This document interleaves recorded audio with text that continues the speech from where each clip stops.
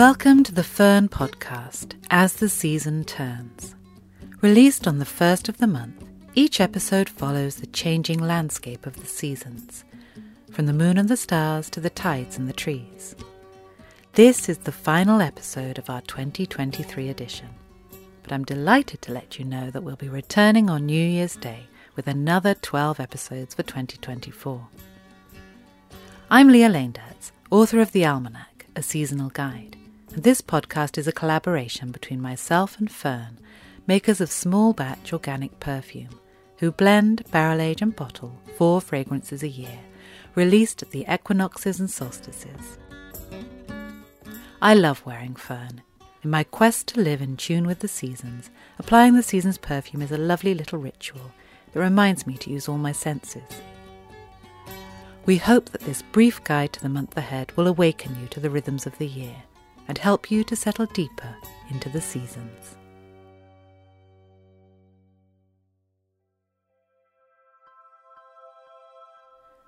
The sunrise. On the 1st of December, the sun rises at 7:58 in Padstow and at 8:32 in Inverness, and it will be almost half an hour later in both places by the winter solstice on the 21st of December. We have entered the time of the latest sunrises of the year, and many of us will be up stumbling around in the cold, dark mornings ahead of dawn, pulling the slippers on, fastening the dressing gown tightly, and pulling back the curtains to peer out into the darkness. We rouse ourselves from sleep with hot cups of tea in place of daylight, the clock's the only thing convincing us we must get up. Many of us wish to live in tune with the cycle of the year, throwing ourselves into the light, active, sociable summer and taking a gentler, quieter, more hermit-like pace in the winter. The truth is that our lives don't allow it. Our bodies yearn for hibernation at this time of year. The alarm clock goes off anyway. We have to find our own ways to fulfill that yearning for quiet and peace, particularly in the hectic run-up to Christmas. Try to find time once a day for 5 to 10 minutes just to yourself in which to still and rest your mind. It might be 10 minutes of meditation with candles. It might be a long hot bath. It might even be stepping out into the cold morning with a hot cup of coffee to look at the morning stars. Do it alone, let everyone know you are not to be disturbed, and try to do it daily. Let your mind rest and calm, and try to switch off from the day's problems. In a world that doesn't allow hibernation, this is how we make our own.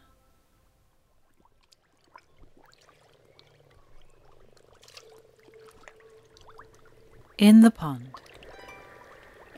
The pond in the depths of winter would be a place of utter stillness, everything having sunk to the bottom, or seeing the winter out in the pond's surroundings, if it weren't for the garden birds. Birds, of course, do not hibernate. They are active and highly visible in gardens all winter. A pond is a lifesaver for winter birds. House sparrows will visit in noisy gangs, bathing in the shallows and drinking from the chilly water.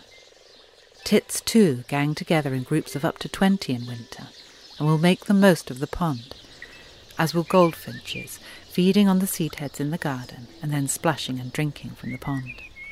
Blackbirds, robins and bramblings will visit regularly, as will migrants such as redwings and fieldfares. Moorhens may spend time in smaller ponds in the winter, as they tend to avoid larger bodies of water that become full of flocks of competing birds. Mallards also visit, but they can be destructive in a small pond.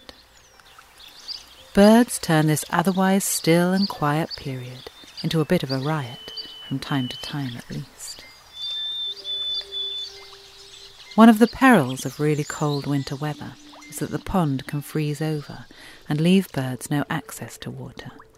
So during a freeze, put out a container of water for them. Change it if it too freezes, checking twice a day. This is not the only hazard of a frozen pond. In its depths are creatures in various states of suspended animation. Frogs and newly mature newts, dragonfly nymphs, whirligig beetle eggs and more, and all of them need oxygenated water. A frozen surface reduces the amount of oxygen in the water and can also lead to a build-up of harmful gases from rotting vegetation. Extremely cold spells rarely last long, and it would be very unusual for the pond to be frozen over for the few weeks it would take for a dangerous build-up to occur. But if you are concerned, then make a hole in the ice by resting a pan of boiling water on it, not by cracking the ice, which can shock the sleeping inhabitants down in the chill, murky depths. In the garden this month, ornamentals: holly, mistletoe, ivy and its flowers and berries, seed heads, willow stems, dogwood stems, rose hips, haws, old man's beard, winter clematis, mahonia, winter jasmine, chimamanthus, sarcococca, box, witch hazel, floral plumes of ornamental grasses, skeletons of trees, crabapples, cotoneaster, pyracantha. And edibles: quinces, beetroot, Brussels sprouts, main crop potatoes, carrots, kale, chard, garlic, leeks, parsnips, swedes, pumpkins, winter squashes, chervil, parsley, coriander, sage, rosemary and bay.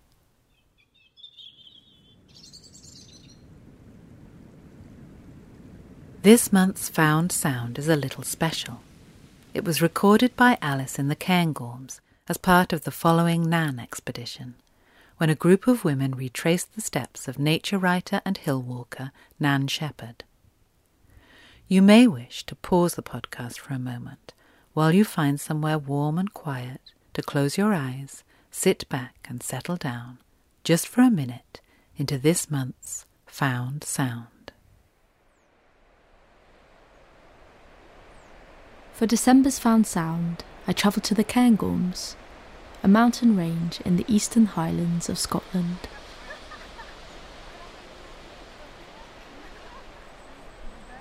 I'm here with a group of 8 other women, and we're retracing the steps of Scottish nature writer Nan Shepherd. Nan was different. She spent like one day just hopping from one river to the next. She was just content with being there.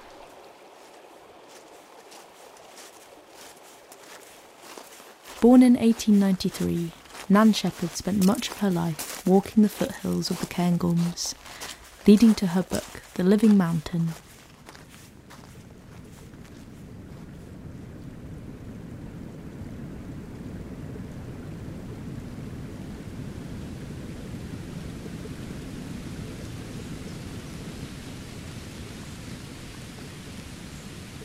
We follow one of her routes up to the Wells of Dee, navigating through biting winds and freezing rain.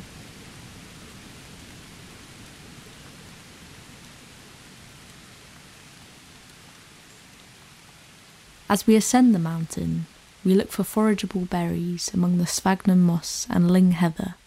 So on our walk today we've had a choice of cowberries or bilberries. Bilberries by far my favourite.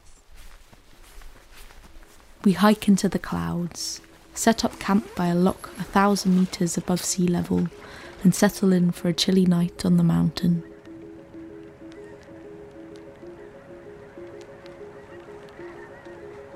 In the morning, a flock of geese provide our wake-up call. The fog from the previous day has lifted, and we gaze at the breathtaking view of the valley below. I'm looking out over this vista. There's a pool of water just ahead, surrounded by boulders and rocks, grass and moss. And beyond that, there are more hills and mountains of different colours and textures. And the view stretches as far as the eye can see. And it's one of the most beautiful things I've ever seen.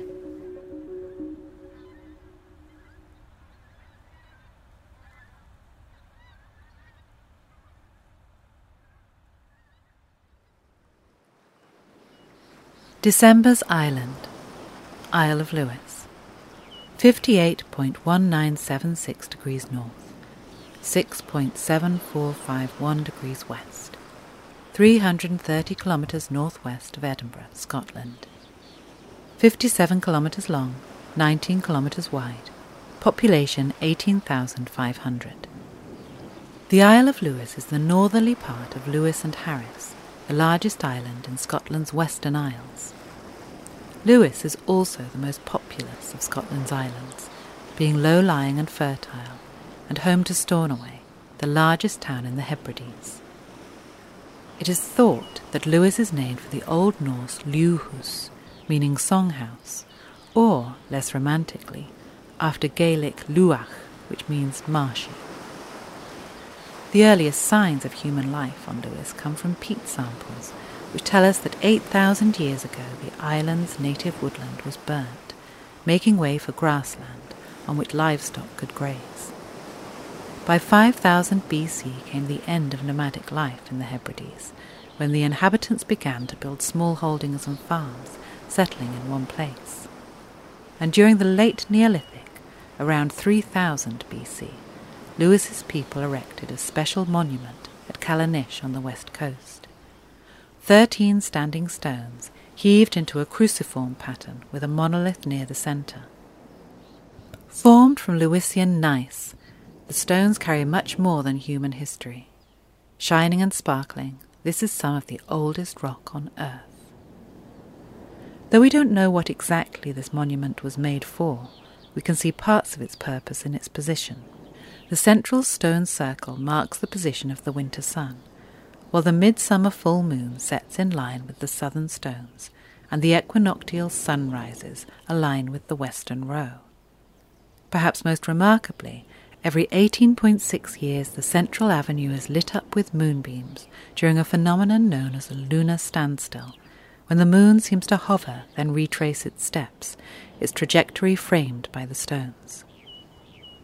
There is always much focus on how these stones were used, and archaeology can give an impression of this, as through a blurred mirror.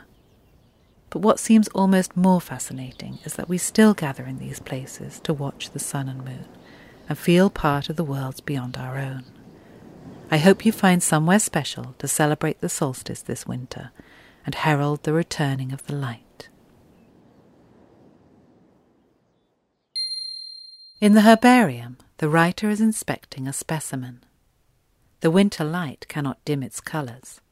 Strawberry red flecked with snow, a white stem, a graceful curve. Leaning in close, the writer will not touch, but she does record her thoughts. Fly agaric, December. It's hard to think of a single living organism more associated with magic than the fly agaric mushroom. With its bold red cap and white spots, this fungus has become positively iconic, popping up in Western culture from Victorian fairy paintings to Super Mario.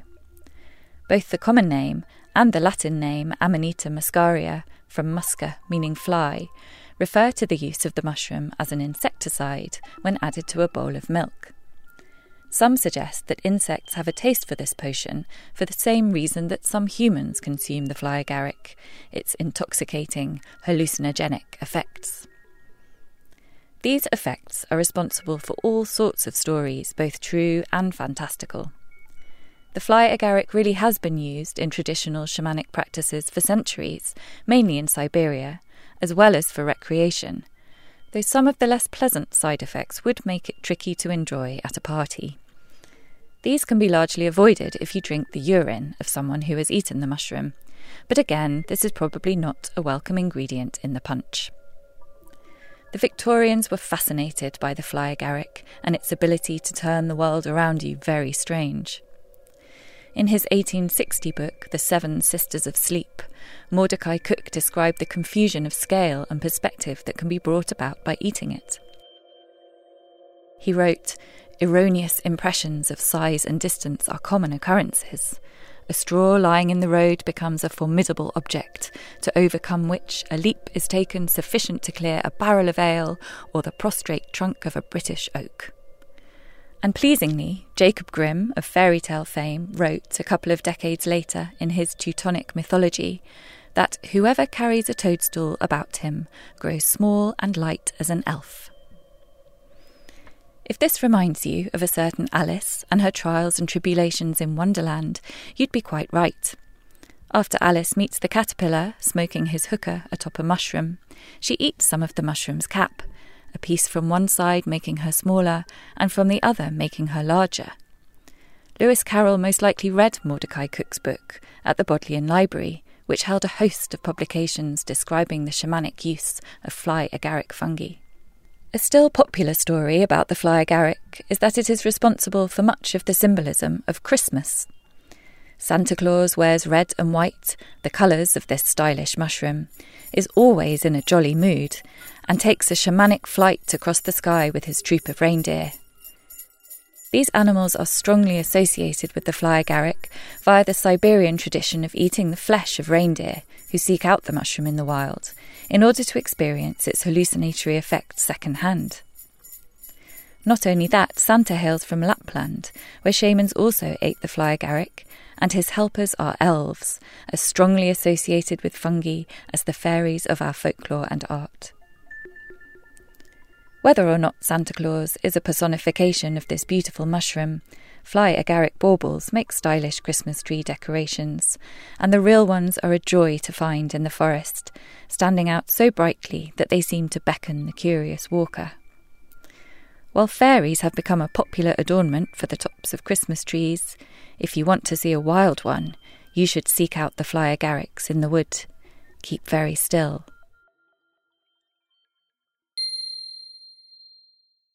December's perfume ingredient, juniper berry. Juniper berries are not in fact berries, but the seed cone produced by the female parent tree. Juniperus is a genus of around 70 species of aromatic evergreen shrubs. Their leaves are needle-like when young, but grow to be awl-shaped, meaning that many small spikes make up a leaf. With its balsamic, fresh scent, juniper berry is reminiscent of the rich aroma of the forest floor, the rustle and crunch of drying pine needles underfoot. Junipers thrive in Slovenia's highlands, alternating with meadowland just below the tree line. This is where Ffern's juniper berry oil comes from. Slovenes have been brewing with juniper for hundreds of years, particularly in the karst region to the southwest. Brinjevec or Brinovec is a high-proof spirit fermented from juniper berries and intended not for drinking but for use in folk medicine. Far away from Slovenia, in Pakistan's mountainous region, there is an ancient forest of juniper where some trees have grown to over 1,000 years old. The Ziyarat Juniper Forest, now a UNESCO Biosphere Reserve, is believed to be the second largest of its kind in the world. Like all ancient woodlands, it is crucial in the fight against climate change. Its age and biodiversity make it a perfect carbon sink, with thousands of years of carbon already locked in. Juniper berry is a key ingredient in Ffern's forthcoming Winter 24 fragrance, which will be released on the solstice. The fragrance conjures the image of a rose in winter, the dazzling honeyed scent of rose de mai, touched with the frosty notes of rosemary and eucalyptus. For warmth, there's clove, juniper berry and balsam fir, and for balance, the sweet, sharp citrus scents of sweet orange, lemon and bergamot. Are you searching for a truly unique gift this Christmas time? I'll be placing a golden ticket beneath the tree. Beautifully wrapped, this gold embossed ticket entitles the recipient to a year of Ffern fragrances, or fragrances at either the solstices or the equinoxes, and it comes with a lovely little giclée print to open on the day. I like that this gift will bring joy to one of my family throughout the year, giving them something to look forward to each season, a deliciously scented treat that has become a ritual to unbox. You can purchase a golden ticket at fern.co/gifts. You can find a link in the episode notes. Mark the winter solstice. Make a nature table with pieces of lichen-covered moss, buried holly, ivy, seed heads, pebbles, old man's beard, feathers and whatever else you can find out of doors. Then place white candles among them and light them on the day. It's also wonderful to catch the sunrise on the winter solstice, even if only from your window, so do it if you can. It certainly happens late enough. As you greet the sun, think about how it will make its lowest arc in the sky today, but how soon it will start to rise higher, lengthen our days, and bring spring. Fill a spray bottle with water, 1 teaspoon of vodka, and 25 to 30 drops of Christmassy essential oils, then shake it up and spritz it around. Try frankincense, sweet orange, and Douglas fir.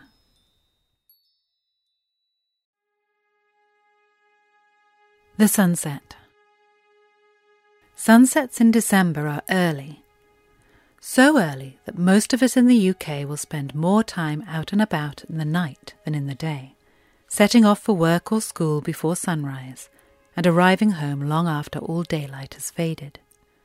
What can we do in December but embrace the dark and teach ourselves to enjoy the winter magic of cold starlight, misty twilights, and moon-glinting frosts? December is the best time of year for exploring the world in darkness, a month in which to experience familiar landscapes in unfamiliar light levels. Even if you're not a regular nighttime wanderer, it's well worth getting out after dark in December. Lighting up the night sky this month is our most powerful meteor shower, the Geminids. Peaking on the night of the 14th and early morning of the 15th, the Geminids are thought to be increasing in intensity year on year, and if the night is clear, you're pretty much guaranteed some shooting star wishes. Though the meteors appear to radiate from the star Castor in the Gemini constellation, hence the name Geminids, the Geminids occur when we pass through the dust trail left by asteroid 3200 Phaethon, making this one of our only meteor showers not to be produced by the tail of a comet. 3200 Phaethon is named for the son of the Greek sun god Helios, referring to the fact that its orbit passes closer to the sun than any other named asteroid. Its debris burns up when it hits our atmosphere, producing a beautiful display of fairly slow-moving meteors with a yellow hue. Look out for them above the southern horizon and enjoy some winter light amid the dark.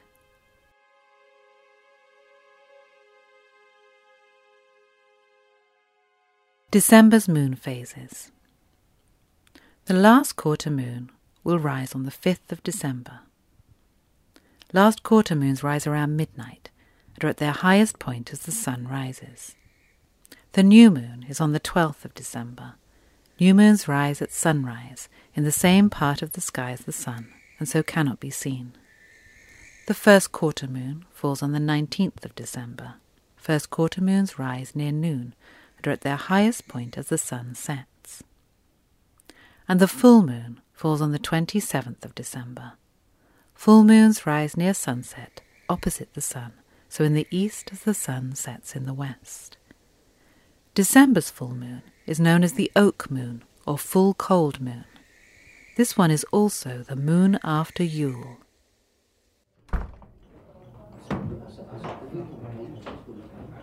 We end this year's series of folk music where we began, in an inn past nightfall and chilly air seeping under the door. It's nearly Christmas and the tree in the corner twinkles. You find a stool by the fire and settle in. Above the low chatter, you hear the sounds of a tuning guitar.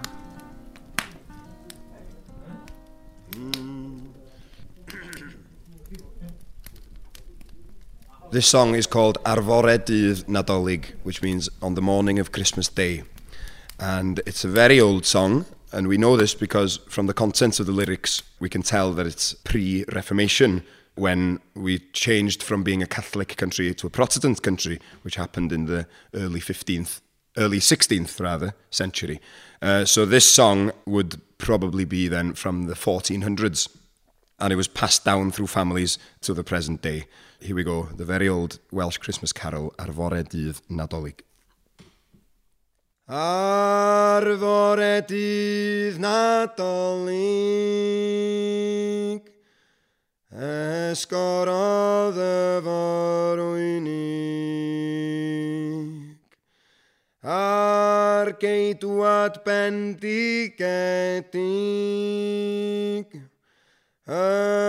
Methlem dref y ganwyd ef, a rhoi selef dyrosom ni. O geidwad anet, fe wawriad arnom di.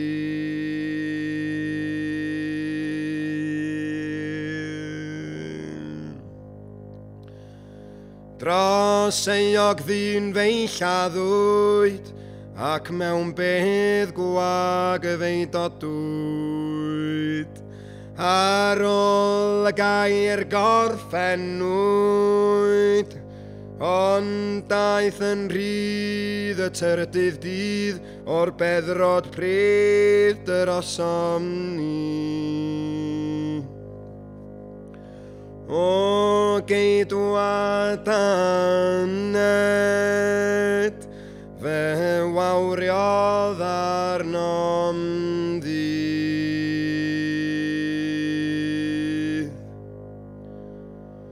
O rasol fair forwynig, mam ceidwad bendigedig. Yr Iesu dyrchaledig, ger gorsedd nefeiriol angref, a chwyd y lef dyrosom ni. O geidwad anet, fe wawriodd arnom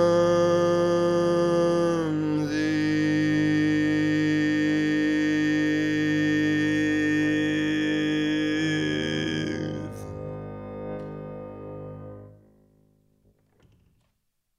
Thank you for listening to this month's episode. Please do like and subscribe. All episodes are released on the 1st of each month, and our new series will begin on New Year's Day. I'm Lia Leendertz, and if you enjoyed this podcast, you will also enjoy my book, The Almanac, A Seasonal Guide to 2024, which has just been published. This year's theme is In the Garden. As the Season Turns is now in its 3rd year. With over 30 episodes, there's lots to explore for each month. This podcast is produced by Geoff Bird and researched by Catriona Bolt. In addition to my own contributions, Zoe Gilbert, author of Mischief Acts, wrote and read the herbarium. The folksong was played by Welsh musician Gwilym Bowen Rhys, who also provided music for the intro. Alice Boyd is the sound recordist and designer who is travelling the UK through the year to make field recordings for each month's found sounds. This podcast has been created by Ffern. Ffern is an organic fragrance maker based in Somerset. Working with the rhythms of the seasons, they blend, barrel age and bottle 4 fragrances a year. Each fragrance is made to order for the names on the Ffern production ledger. To join the ledger and find out more, visit www.ffern.co or visit the link in the podcast description